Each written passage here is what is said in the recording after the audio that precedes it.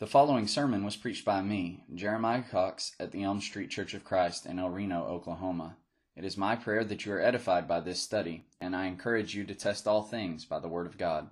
If you would open up your New Testaments to 1 Timothy chapter 2, we'll continue our study from this morning and be looking at verses 9 and 10 of that chapter, 1 Timothy chapter 2. It's wonderful to be with everyone this evening. It's especially a joy to have some visitors in our midst. We want you to know that you're our honored guest, and it's certainly that we wish to see you back at any opportunity that you might have. You're always welcome here at Elm Street, and we want to get to know you, and so we're very happy that you're here and very encouraged by your presence.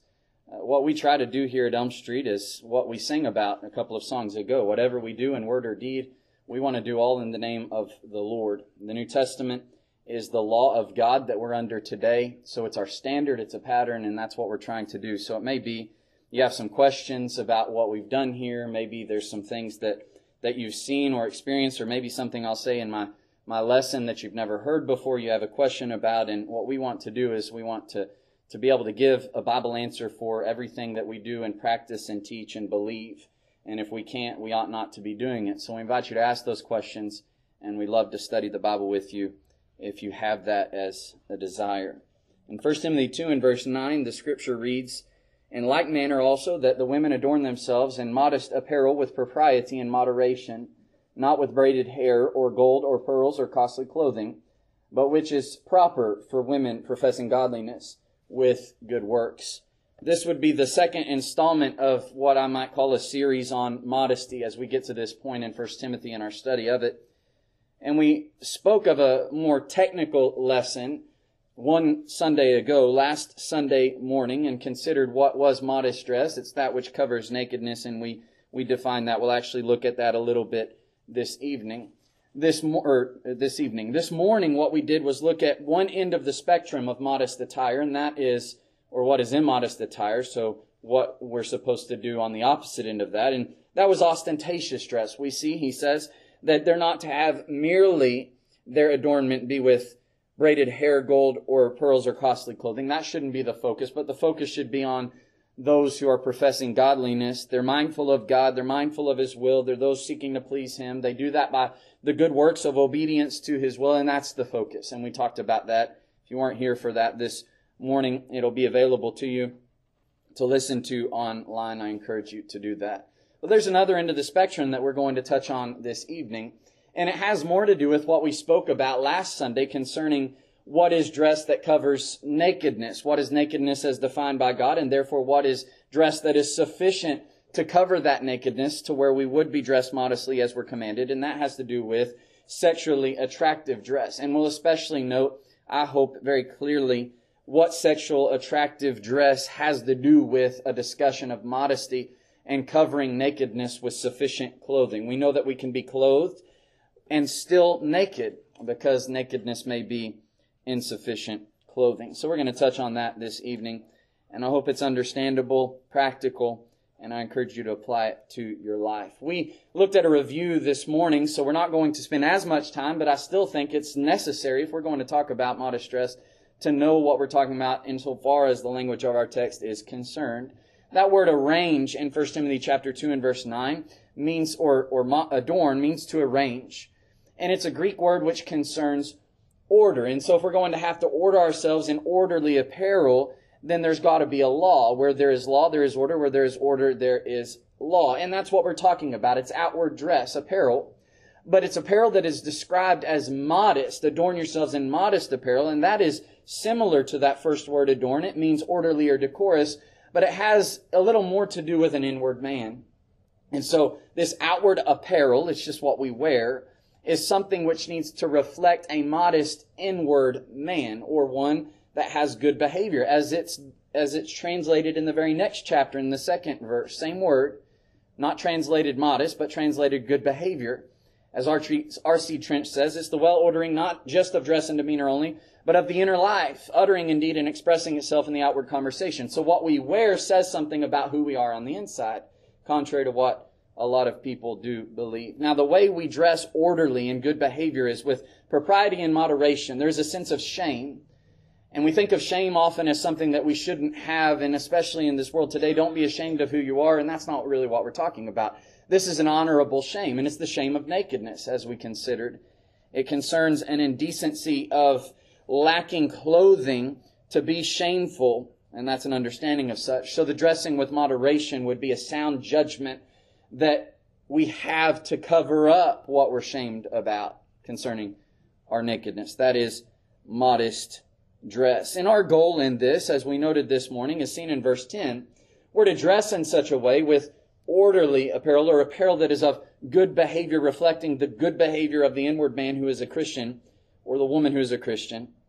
And it's dress which reflects one who is professing godliness. Godliness means Godward respect or piety, not being like God necessarily, although that's what it's going to lead to, but it's, I know God exists, I know He has a will for me, and I'm aware of that, and I want to do what is pleasing to Him. And in every second of the day, we're thinking, how should we be before God? Namely, by submitting to His will. Those are the good works. So our dress needs to reflect that character, that we are people trying to profess godliness ultimately with our obedience. As Jesus said, let your light so shine before men that they may see your good works and glorify your Father who is in heaven. We're not seeking attention on ourselves, but with what we do as obedient people to God's will, we're seeking for people to be focused and drawn to the God that we serve. We emphasize moderation, and I think that translation into the English word moderation especially is something that resonates with us in regard to the side of the spectrum that is ostentatious dress. You know, my mom always says regard to dieting, all things in moderation, right? And it would work if we actually did it, right? Just eat a little bit of everything, portion control, all things are good in moderation. And so with regard to things like jewelry or our wear, He's not saying that jewelry is inherently sinful, but when you're covered in jewelry where you're trying to get the attention of how much money you have or how much things you have, or just look at me and how decorated I am, that's not in moderation. That's immodest dress. We noted that this morning. But it's also important, I think, more so maybe with regard to our connection of modest dress with what we defined propriety as, the sense of the shame of nakedness. And so if we're going to recognize nakedness as shame, and we want to cover that up, that's orderly dress, according to God's standard, then we need to have a sober mind, a sobriety, obviously figuratively. That is, we need to be self-controlled. We need to be circumspect and prudent and careful. Vine says basically what it means is sound judgment. We need to have sound judgment. You know, really this word is used in a literal way as Strong defines it elsewhere as sanity. And so the opposite of moderation would be insanity. And so someone might say that person's dressing like they've lost their mind. And that's the idea. You got to have sound judgment. And so figuratively speaking, it's about knowing and being aware of the situation. As Bauer and Gingrich define it, it is self-control as exercise of care and intelligence appropriate to circumstances. The circumstances seen in verse 10. We're supposed to dress in a way that professes godliness, namely the focus being our obedience to God and mind set on His will. So we've got to sit back and we've got to ask ourselves the question every time we put clothes on, what is this professing? Is it congruous with, does it agree with my profession of godliness as a Christian, or is there a contradiction there?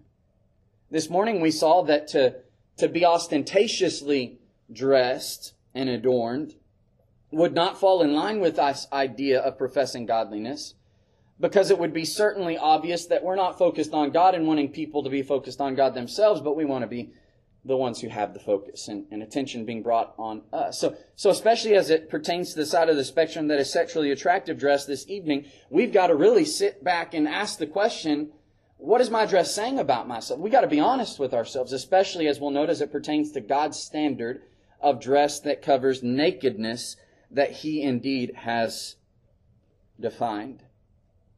It becomes apparent, I think we've all seen it, that sometimes we look at Christians and how we're dressed, and we may even ask the question to ourselves or even to them, maybe, what were you thinking when you were wearing this? What were you thinking when you put this on? Do you not see what this says about you, what you're doing and what you're saying by the dress that you're wearing? And that's the point. we got to ask ourselves that question. We got to exercise care and intelligence appropriate to the circumstance of us being Christians, being godly people, trying to profess that godliness and wear dress that is congruous with that profession of godliness. And so we reach the end of the spectrum that is sexually attractive dress. What is sexually attractive dress? Ostentatious dress, we know this morning, was the excess of dress.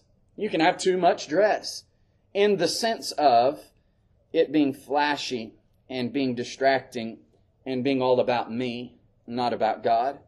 Well, sexually attractive dress is the opposite of that. It's insufficient dress. And it has a lot to do with that word we read in verse 10 or verse 9, that is propriety. The American Standard Bible says it is shamefastness. That's the translation. So it's a sense of holding fast to shame. And it's the shame which is honorable concerning nakedness. And you can see it even with children. They have an understanding that nakedness is shameful, and they may turn away if they see someone that is naked or not dressed appropriately. And I think that is understood with us. There may be a point that someone reaches where their conscience is seared and they feel no shame at all, no matter what they're wearing or not wearing.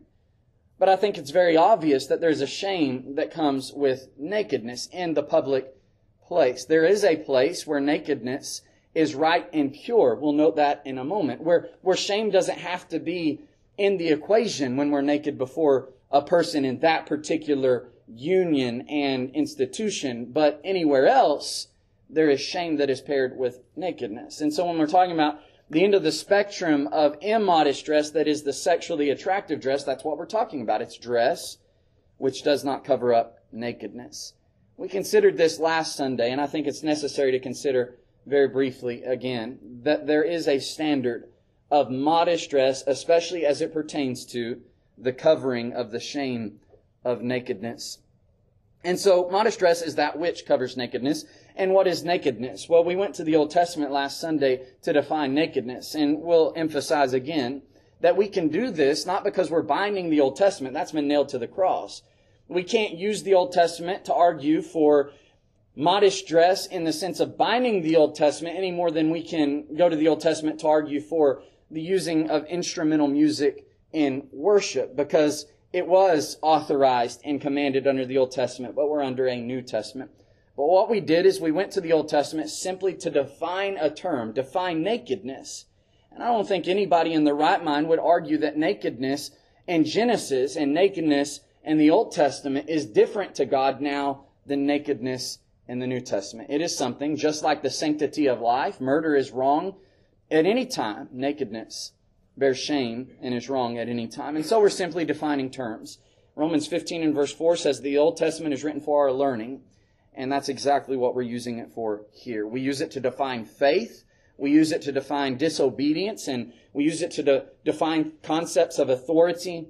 We use it to define nakedness. We saw that nakedness, according to God's standard, not any subjective standard, but what does God say is nakedness, is that area which reaches from the waist to the thighs. And we notice that that's a figure of speech which would include the opposite ends of the spectrum with that standard and everything in between. So there is the waist to the thighs. It would include the entire thigh. We saw that with regard to the dress of the priests. They were commanded to wear linen trousers that would cover their nakedness, and it says that it should reach from the waist to the thighs. We noted that uncovering the thigh, as we see in Isaiah 47, uncovers the nakedness, is what the author says there.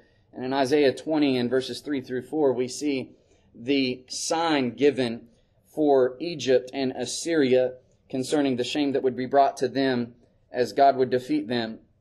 As Isaiah was walking around by the Lord's command with his buttocks uncovered to his shame, and thus as a sign against Egypt and Ethiopia as a shame to them. And so this area defined by God is nakedness. But we also noted in Ezekiel the 16th chapter concerning God's love for Jerusalem that the uncovered breasts is nakedness. He says, your breasts were formed, your hair grew, but you were naked and bare. And then it says, when I passed by again and looked upon you, indeed your time was the time of love, so I spread my wing over you and covered your nakedness. What did he cover? He said, your breasts were formed, your hair grew, but you were naked, you were bare, your breasts were exposed. I covered them. I covered your shame. I covered your nakedness. And so the uncovered breast is nakedness. But we especially noted something that really covers the entire spectrum of what God considers by His holiness as nakedness in Genesis with Adam and Eve. At the end of chapter 2, it says that the man and his wife were naked, but they were not ashamed. But then they ate of the tree of knowledge of good and evil and came to an awareness of their nakedness. It says in verse 7, their eyes were open and they knew that they were naked. So what they did is they made coverings. But what we read in verse 10 is that their coverings did not cover fully their nakedness. Adam said, I heard your voice in the garden and I was afraid because I was naked and hid myself. And there we understand that we can be clothed but still be naked. So what is sufficient clothing? We noted in verse 21 that God clothed them sufficiently. The Lord God made tunics of skin and clothed them. We noted that that word tunic was the Hebrew word kataneth, and it was that which went from the shoulders to the knee. And so He covered their nakedness. The area from the shoulders to the knee is naked, and modest dress is that which covers these areas at all time. And so when we're talking about sexually attractive dress, we're talking about dress which is insufficient. That is, it doesn't cover the nakedness according to God's standard. And so what we're trying to do as people professing godliness with good works is to avoid the kind of dress that can be described as sexually attractive dress and cover our nakedness and therefore dress modestly. We might ask the question, though, as it pertains to the standard we just laid out by the Scriptures, that is very plain and clear by God's wisdom. What does that concept of nakedness have to do with dress that is sexually attractive? Because I think that we may see something that doesn't cover that area that we just defined as naked by God. But we might think of that not as a sexually attractive attire. I don't think of that as sexually attractive. But I want to tell you it is. If it doesn't cover that area which God defines as nakedness, it is indeed sexually attractive dress. All opinions aside, that's what God is saying. And I think that we can flesh that out a little bit and understand that. Sexually attractive dress is that which would tend to attract others sexually. Notice this, whether knowingly or otherwise. So it may not be your intention, but you still may be dressed in a sexually attractive way according to God's standard. And we need to make sure that's not the case. When we're talking about sexuality, when we're talking about a sexual relationship, it is vital that we bring up the topic of marriage, because that is the intended place of the sexual union by God. It is the only place where the sexual relationship is indeed authorized. Any other sex outside of marriage is described as fornication. That would not only include premarital sex, sex between two people that aren't married to each other, but also homosexuality, bestiality, any kind of sex outside of marriage is not something which is authorized by God and is there dishonorable.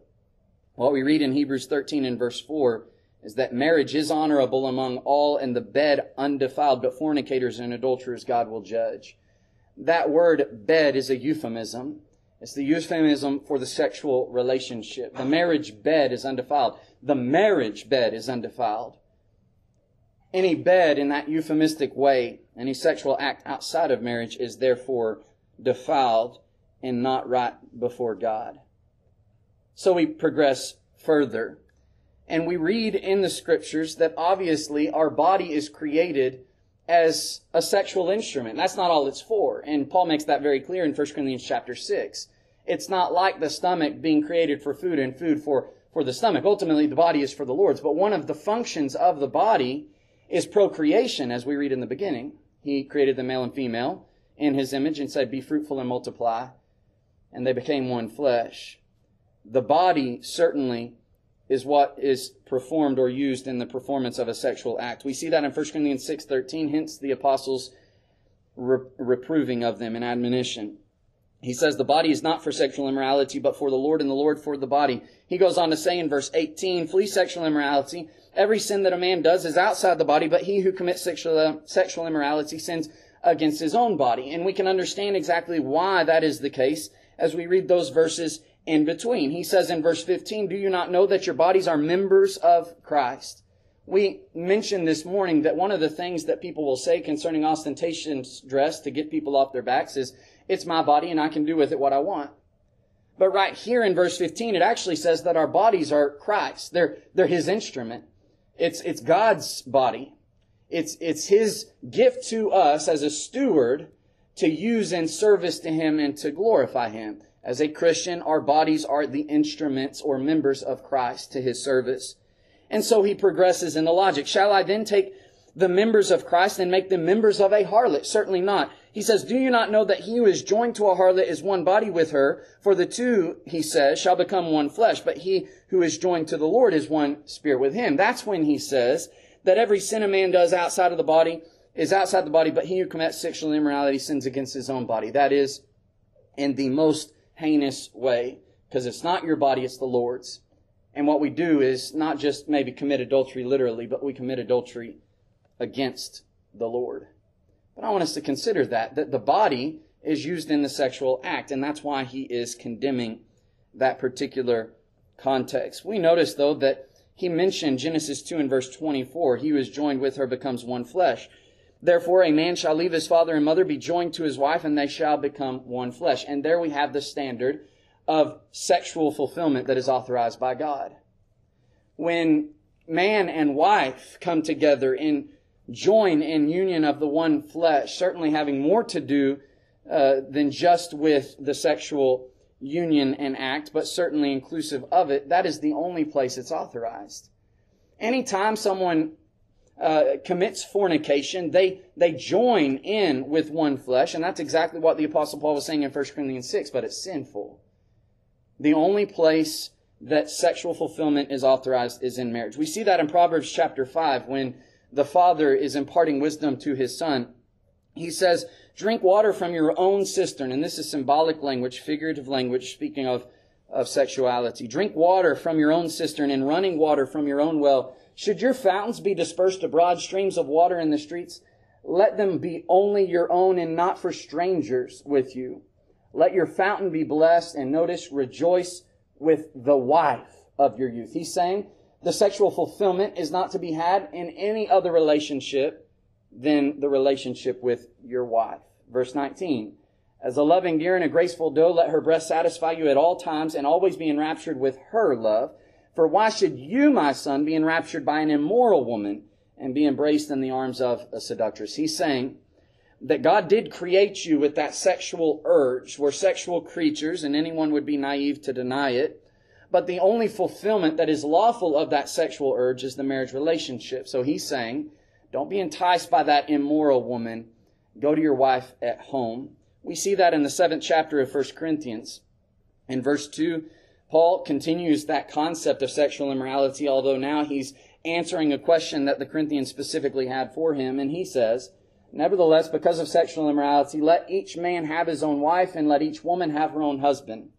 Let the husband render to his wife the affection due her, and likewise also the wife to her husband. We're not just talking about any affection. Verse 2 talks about sexuality, and in verse 3 the affection is the sexual affection. We see it in verse 4.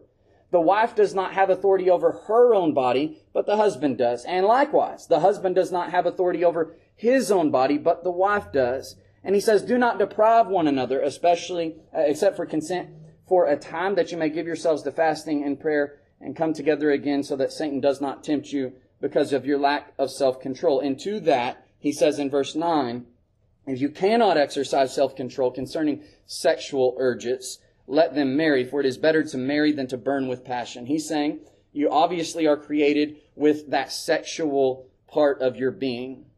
And it's not impure, it's not wrong. God created you that way, and God is pure. He is not wrong, but He's holy.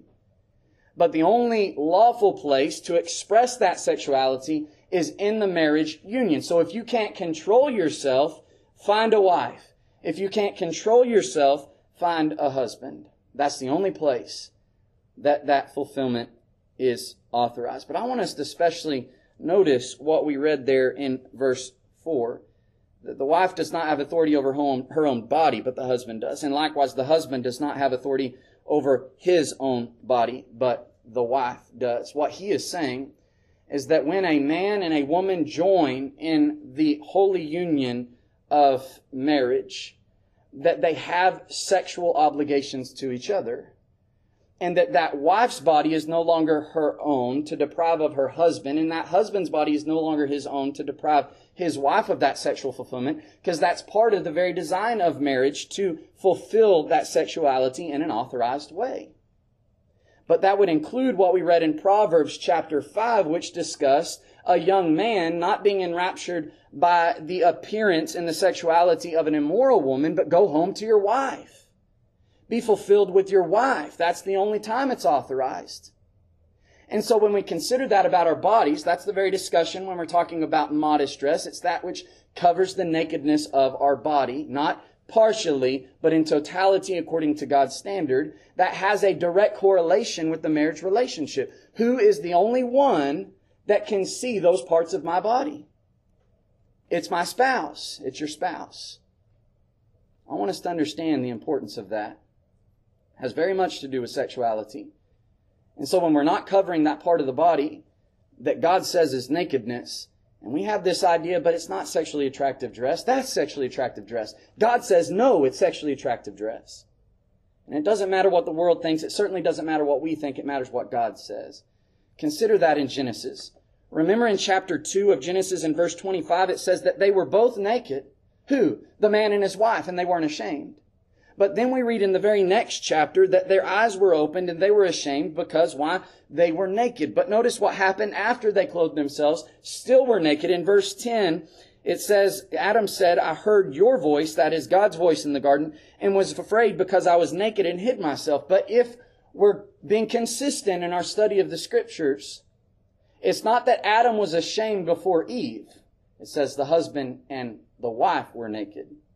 They have that authority. They have that realm and institution God has made for that fulfillment. They weren't ashamed before each other. What did Adam say? I heard your voice in the garden. I heard your steps in the garden. I was ashamed of my nakedness, not before my wife Eve, but before you. They were hiding together. From who? From God. There was a third party. And they were clothed partly, but they were still naked according to God's standard.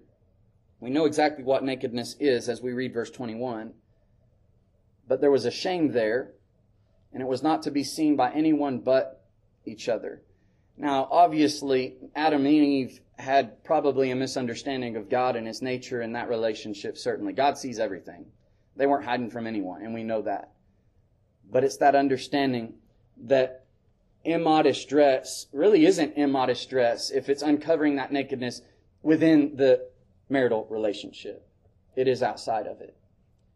Anyone who sees you in your body exposed in those parts that we defined earlier, from the shoulders down to the knees, they're seeing your nakedness, and your dress is insufficient. It can rightly be described as sexually attractive dress. That's only something that is authorized in the marriage relationship. And so, in other words, if you go out of your house and you're not in the confines of your house just with your spouse, and those areas aren't covered, you're dressed sexually. That's what the Bible says. We need to understand the importance of that. That takes the subjectivity out of the conversation. Again, someone might not view that themselves as sexually attractive dress. They may have a different concept in their mind of it. God says that's sexually attractive dress. So we need to dress to cover that up.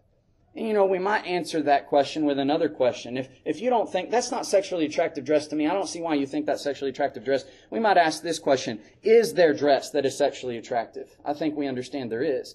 In Matthew, the 5th chapter, God makes it very clear that someone can sin sexually without the physical act that is the sexual relationship. In Matthew 5:27, Jesus said, you have heard that it was said to those of old, you shall not commit adultery, but I say to you, whoever looks at a woman to lust for her has already committed adultery with her in her heart. Maybe she's dressed modestly. That's not what I'm saying. Maybe it's just his fault. But certainly it may be instigated by a certain attire. We looked at this last Sunday, that there is sexually attractive dress, as it's described in Proverbs 7:10, that there was a woman who met that young man with the attire of a harlot and a crafty heart. He saw her dressed as a harlot, therefore went after her to his own demise, as we read in verses 21 through 23. We mentioned Isaiah chapter 3 this morning as it pertains to ostentatious dress, but one of the things that they were guilty of was not simply ostentation in the sense of look at me and how much I have on, but it was licentiousness and lewdness. It says that they walk out with outstretched necks and wanton eyes. That phrase wanton eyes has to do very much with a sexual connotation. They were dressing in such a way that the men saw them and would be attracted to them sexually. And so we got to define, just like with nakedness, what is sexually attractive dress. And I think that we've done that sufficiently this evening. It's dress which exposes nakedness according to God's standard, from the shoulders down to the knees. And so we need to make that application. Are we dressing with propriety and moderation? That's really what this lesson is about. I haven't said anything in this lesson that we haven't really already covered. I've just kind of added a little bit of a different angle to it, but we need to make the application. Is our dress reflecting a mindset of propriety? That I know that nakedness is shameful, and moderation, so I'm going to do my best to cover that nakedness up. Or is it sexually attractive? Is my dress designed to be sexually attractive, whether I know it or not? And so we might ask the question, does it expose the thigh? Does it expose the breast, the buttocks, the back, and the midriff? A sexually attractive dress. That's exactly what God was saying. And we'll take it a step further because we need to make the application. We need to make sure we're always dressed in a way that covers nakedness. And that includes when we move in certain ways where our dress is going to move in certain ways. And if I haven't emphasized this already before, this is not something that simply pertains to a woman. It pertains to a man too. It just may be harder to make the application in a world which sexualizes women the way it does. But I want us to think about this. If I'm standing up and I say, well, my shorts or my skirt or whatever I'm wearing, it goes down to my knees, right to the top of my knees. That's great. But when I sit down, we know what happens with clothes. If there's not enough material, that's going to ride up. Is it okay to be dressed immodestly when I'm sitting down versus when I'm standing up? I don't think so. If it exposes you in any time, then that's not okay. When you cross your legs, when you bend over, when you squat down, when you reach up. There's a saying that I've mentioned before from this pulpit concerning the sound judgment of clothes, and it's a little bit gimmicky and not necessarily something that is strict to the standard of God's Word. We need to flesh it out a little bit, but I've heard the phrase, reach to the sky, touch your toes. If anything shows, change your clothes. It doesn't matter that it's covering your nakedness when you're standing still. That's important, but what about when you move? Is your nakedness being revealed? But we would also say this, using sound judgment, remember moderation, be honest with yourself and understand that our goal in dressing is to cover our nakedness and therefore be modest. Does it accentuate nakedness instead of covering it? And I might rephrase that and say, does it accentuate the parts of the body that God defines as naked? If it accentuates it, that means it's highlighting it, it's bringing attention to it, it's showing it, then that's not modest dress. If the whole point is to cover up that part of the body, and what our clothes do is simply change the color but not cover it up, that's not modest attire. We see clothing these days that is almost like it's painted on, or clothing that clings to the form, or is thin where you can see anything under it, or see-through that you can see anything under it. And we noticed last Sunday that the expensive clothing of 1 Timothy chapter 2, especially as it pertained to that culture in the Roman Empire, was indeed see-through clothing. It was silk that was rewoven into two different parts, and it was gauzy and see-through. That was the expensive clothing he's talking about, at least in part. It doesn't matter, in other words, that the cloth is covering that portion of the body, if in reality it's just changing the color and not much is actually covered. If it would draw attention to and accentuate that part of the body that God defines as nakedness, then it is not modest dress. We must use sound judgment. We've got to be honest with ourselves, especially according to God's standard of what is sexually attractive or immodest dress, what is dress which does not fully cover nakedness. When we look in the mirror, we've got to ask the question, what is this dress really saying? and really think about it. What is my dress really saying? And you may even hear some things out in the world where people view that certain kind of dress as sexually attractive. Boy, I like when a woman wears those clothes. You hear it all the time. It's portrayed in movies. It's portrayed in other forms of entertainment. If you've ever been to high school and been in athletics in high school as a man or as a young boy, you know the locker room talk that is in high school with the boys which have those hormones raging. That's what they're thinking about. And they make those comments. Boy, I like what she was wearing. Why? Well, obviously, sexual attraction. We've got to use that kind of sound judgment. And we've got to make sure our dress is not saying something that it's not supposed to say as a Christian. One of the common things these days, it's a fad, maybe it's here to stay, I hope not, but it probably is this movement toward wearing what are called yoga pants.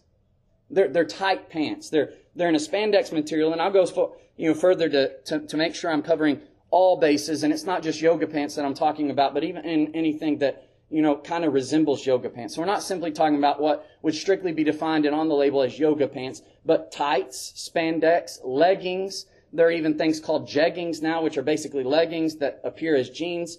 Those are very tight skin, tight and form-fitting attire, which would fit that description we just considered earlier. Now, as a Christian, someone may be thinking, well, I don't view it that way. That's not sexually attractive. It's covering up the area. I want us to consider what a worldly woman thinks about in regard to yoga pants. And this was written in the New York Times not long ago by a woman named Honor Jones. And let me specify that in this article where she's talking about how yoga pants are bad for women, she's not condemning the idea of wearing sexually attractive dress. Essentially what she's saying is, when did it get to the point where women, even when they go to the gym, have to be sexually attractive? Why can't they just be comfortable? Why can't they wear what they want to wear? She's not saying that she doesn't like to be sexually attractive. In fact, in the quote I'm about to read, she owns 3 pair of yoga pants, and she does wear them. Her hang-up is that why do women feel like they have to be pleasing to men everywhere they go? But her logic is very sound. In Titus chapter 1, Paul said that Cretans, one of their own, says that all Cretans are liars, evil beasts, lazy gluttons. And that statement is true. Sometimes the world says things that even we Christians, for some reason, are blind to. Paul used the same kind of logic in Acts 17, that even their own poets say that we're the offspring of the unknown God. And so consider this. Be honest about it. What this worldly woman says we're trying to do, that is her speaking, when we wear things like yoga pants and tights and spandex and leggings and jeggings, all that would be applied to this. She said in her article, written in February, "It's a new year and I've got a new gym membership." She said, "I went the other morning and it was 8 degrees outside and every woman in there was wearing skin tight, saran wrap thin yoga pants." She said, "Don't get me wrong, I have yoga pants, 3 pairs, so she has no problem with it." But listen to what she says. "But for some reason, none of them cover my ankles, and as I said, it was 8 degrees, so I wore sweatpants." She got to the gym. "I got on the elliptical," she said. "A few women gave me funny looks. Maybe they felt sorry for me, or maybe," she says in jest, "they were concerned that my loose pants were going to get tangled in the machine's gears." Especially notice this. Men did not look at me at all. And that's in contrast to what she thinks of before. That's obviously what she's saying. This is different. Men didn't look at me at all. And then she says this, "We aren't wearing these workout clothes because they're cooler or more comfortable." She said, "You think the selling point of Lululemon's Reveal Tight Precision Pants is really the way their moth-eaten design provides a much-needed dose of airflow," whatever that company is. She's making a point. She says, "We're wearing them because they're sexy." Why can she see it, but some Christians can't? Why can she see it, but some Christians can't? We need to be honest. She had sound judgment here. Why can't we have sound judgment? That's what God's calling us to. The world sees it as sexually attractive dress. Is that something a Christian should be wearing? Certainly not according to God's standard. As she described and defined, the greater focus of the clothing and fashion industry is sex appeal. Anybody in their right mind would never deny that. And anybody who would deny it is just naive at best. The whole focus of the clothing and fashion industry is sex appeal. And if you're trying to find modest clothing, you're going to find that out real quick. especially as the advertisements try to make it sexy. That's what they're focused on. Sex sells, and they know it, and they're taking advantage of it. That's the focus. So what this would require of the Christian is great caution. Don't just go to the store and pick out anything off the rack. Because if what the focus is in that fashion industry is to make you appear sexy, or to get you to buy our clothes because they will make you sexy, and that's what you're trying to do, is what the world is looking for, but then us as Christians should give great caution. That's the concept of moderation. We have sound judgment. We're being honest, especially according to God's standard. You know, the short shorts we see in the world.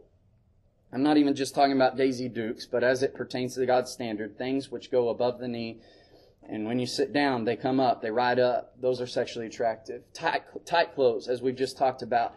Those yoga pants and tights and jeggings and leggings, whatever you want to call them, those are immodest. They're sexually attractive. When a top on a woman, or even a man for that matter, is low cut, why is it?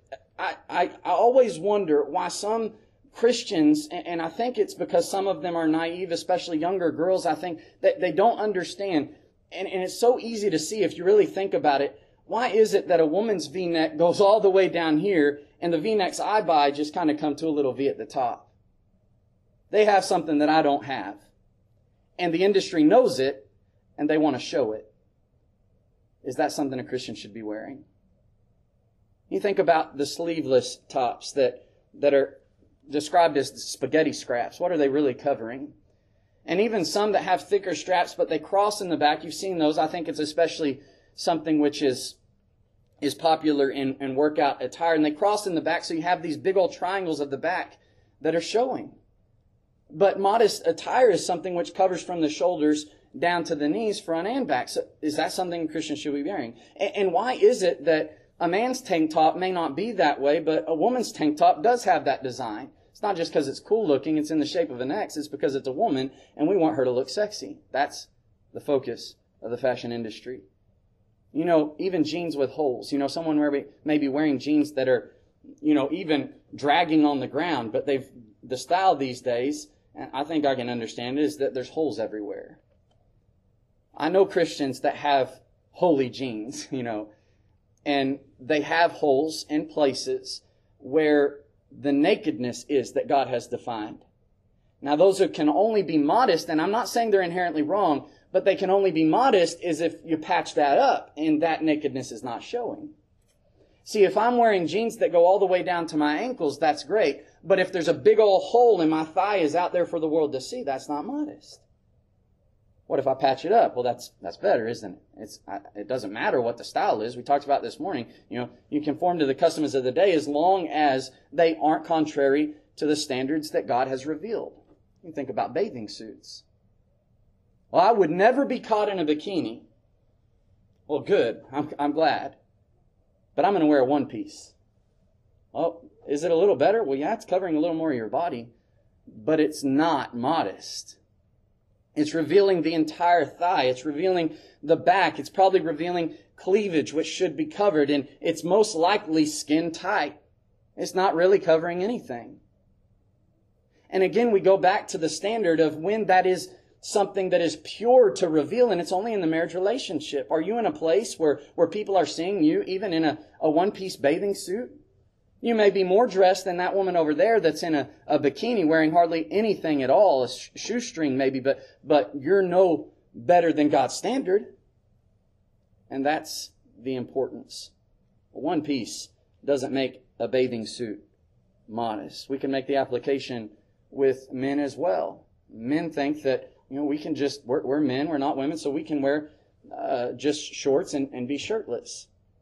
But God clothed Adam with the same tunic of skin that He clothed Eve with. And it covered that part of his body. Because God said that part of his body is nakedness. You know, some Christians will still, let us not be guilty of this, they'll make the location that they're at, the weather of the day, and the activity they're involved in the excuse. You can't expect me to swim in knee-length shorts and a t-shirt. Why not?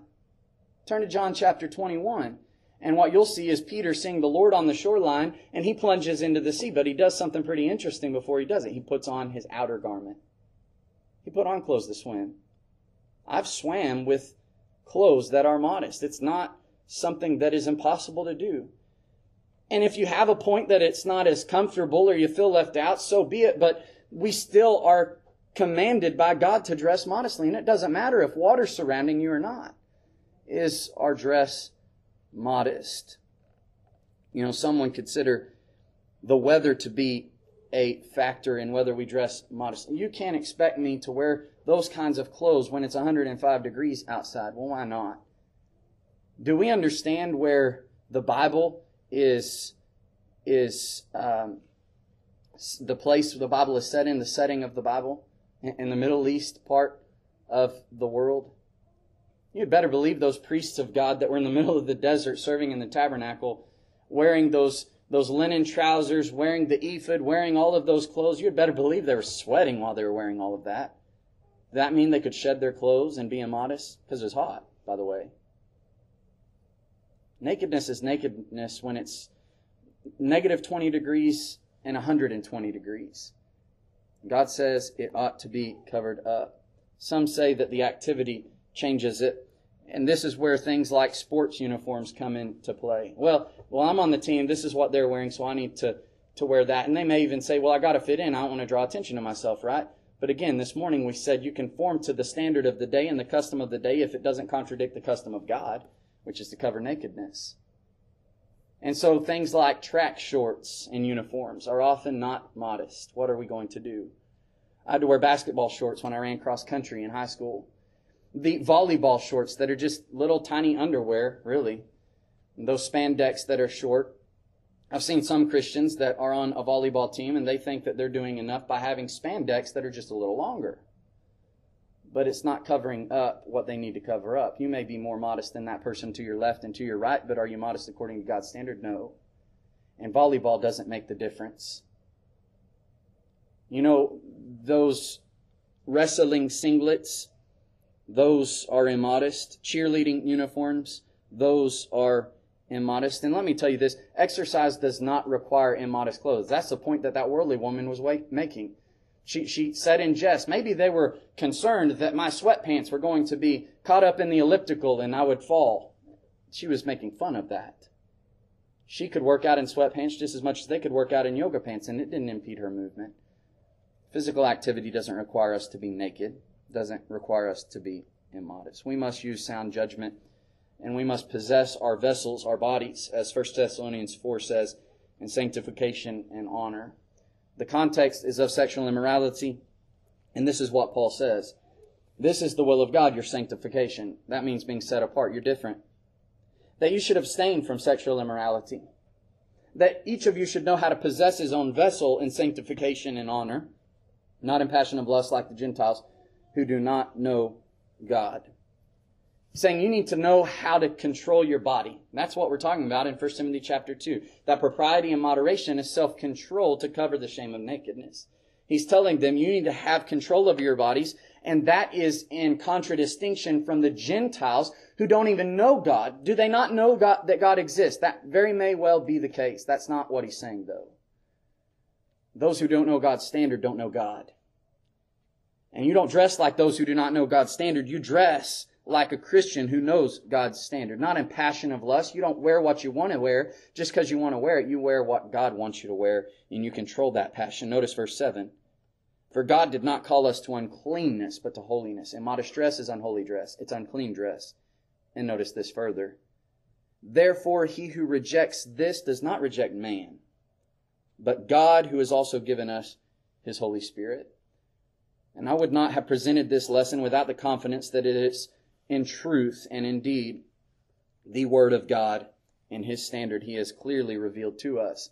And so I would say the same as what Paul says. He who rejects this does not reject man, but God, who has also given us His Holy Spirit. The question remains, will you dress modestly concerning God's standard? Or are you going to ignore what you ever heard and go away and continue to practice the same things and dress the same way that you always have? James chapter 1 is a wonderful place to use as a springboard for this discussion of modesty. I've done it before in another place.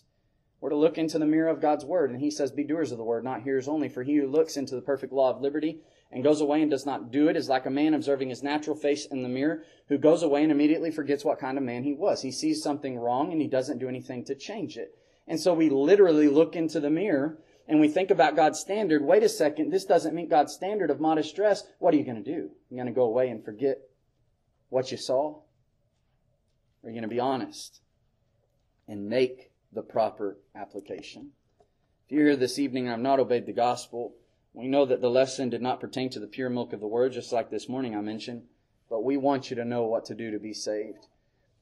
The Bible says whatever we do in word or deed, we're to do all in the name of the Lord Jesus. Romans 1:16 says that the gospel of Christ is the power of God to salvation. It's a good news, the message that is concerning that Jesus Christ is the Son of God. That's what gospel means. And so naturally, the first step is you got to hear the gospel. And when you hear the gospel, and it shows us that Jesus is the Son of God, He raised from the dead, and He's sitting at the right hand of the throne of God, so He has the power to tell us what to do. And we believe that. We hear it, we believe it. And He tells us what is sinful, so we repent of our sins. We're able to confess that belief that He is the Son of God before men. He tells us to be baptized. He who believes and is baptized will be saved. He who does not believe will be condemned. Jesus said it Himself, Mark 16:16. And then when we rise up out of that water, we are a Christian, we have hope, and we walk faithfully until we reach the end of our life or Christ comes again. That's the invitation we offer to you this evening. If you haven't done it, we urge you to do so. If there's any other spiritual need we can assist you with, we ask you to come forward while we stand and sing the song that was selected.